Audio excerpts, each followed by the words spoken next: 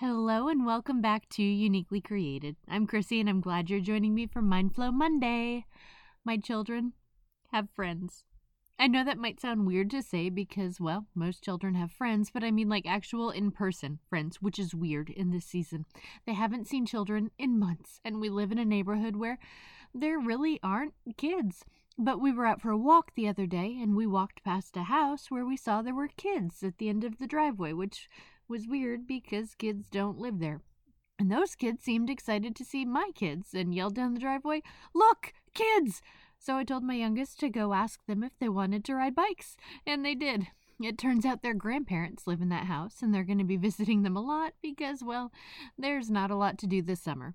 It's just been the biggest blessing because my children actually have other children to play with, and my youngest, who has been so lonely, is now stalking these poor children. He's out the door at 8 a.m. to wait for them to come out because he's so excited to play.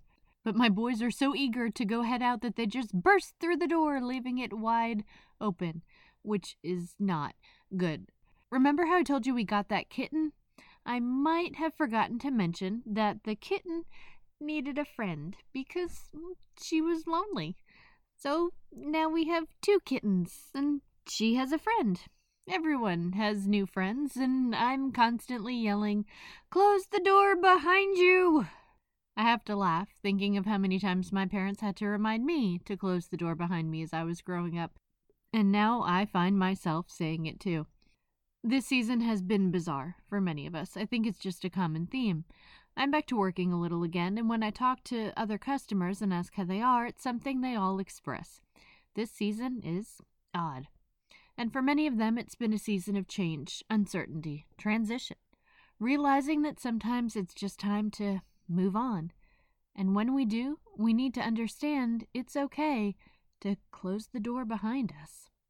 We all know the saying that when one door closes, another opens. Sometimes it happens quickly, where we barely even realize we've moved on from one thing to the next. But other times there's that weird waiting, where we know one thing has ended, but we're waiting for the other to begin. Where we're stuck, feeling like we're in the hallway with no doors open. Or where we step through the new door, but we're not quite sure we like it. Maybe that old place wasn't so bad after all. And so sometimes we step out, but we leave the door cracked behind us. We want to leave all our options open. We're not ready to close the door just yet. The problem is, as long as it's open, the temptation is there to return to our past, to hesitate about what God is asking us to step into, even when we know it's time to move on. Last week, we talked about the Israelites leaving behind Egypt, something they had cried out to God for so long to be rescued from.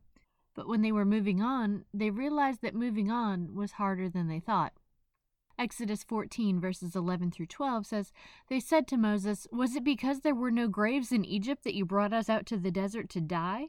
What have you done to us by bringing us out of Egypt? Didn't we say to you in Egypt, leave us alone, let us serve the Egyptians? It would have been better for us to serve the Egyptians than to die in the desert.'"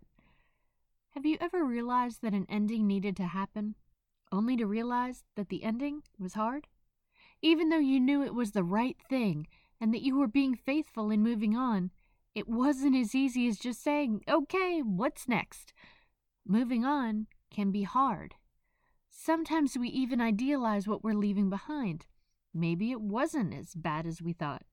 Maybe we should just go back. Maybe we don't need to close that door after all, because that door, it's heavier than we thought, and it's not closing as easily as we thought it would.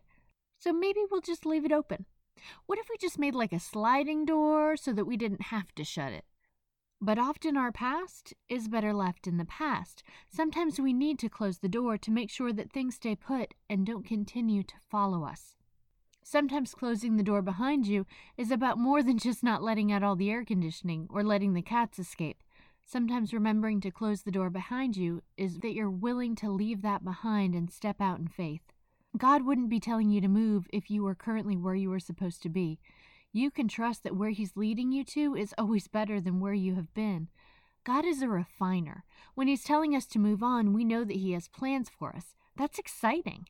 Will they stretch us? Probably. Be tough at times? Probably. Grow our faith? Definitely. God can open doors when He needs to. He doesn't need us leaving them open as backup plans. God doesn't need a backup plan because His won't fail. So if He's telling you to move on, don't forget to close the door behind you. Thanks for joining me today. Remember, you can always find more Uniquely Created on Facebook or Instagram. And if you know someone who you think would like this podcast, pass it on. Have a great week, and I'll talk to you soon.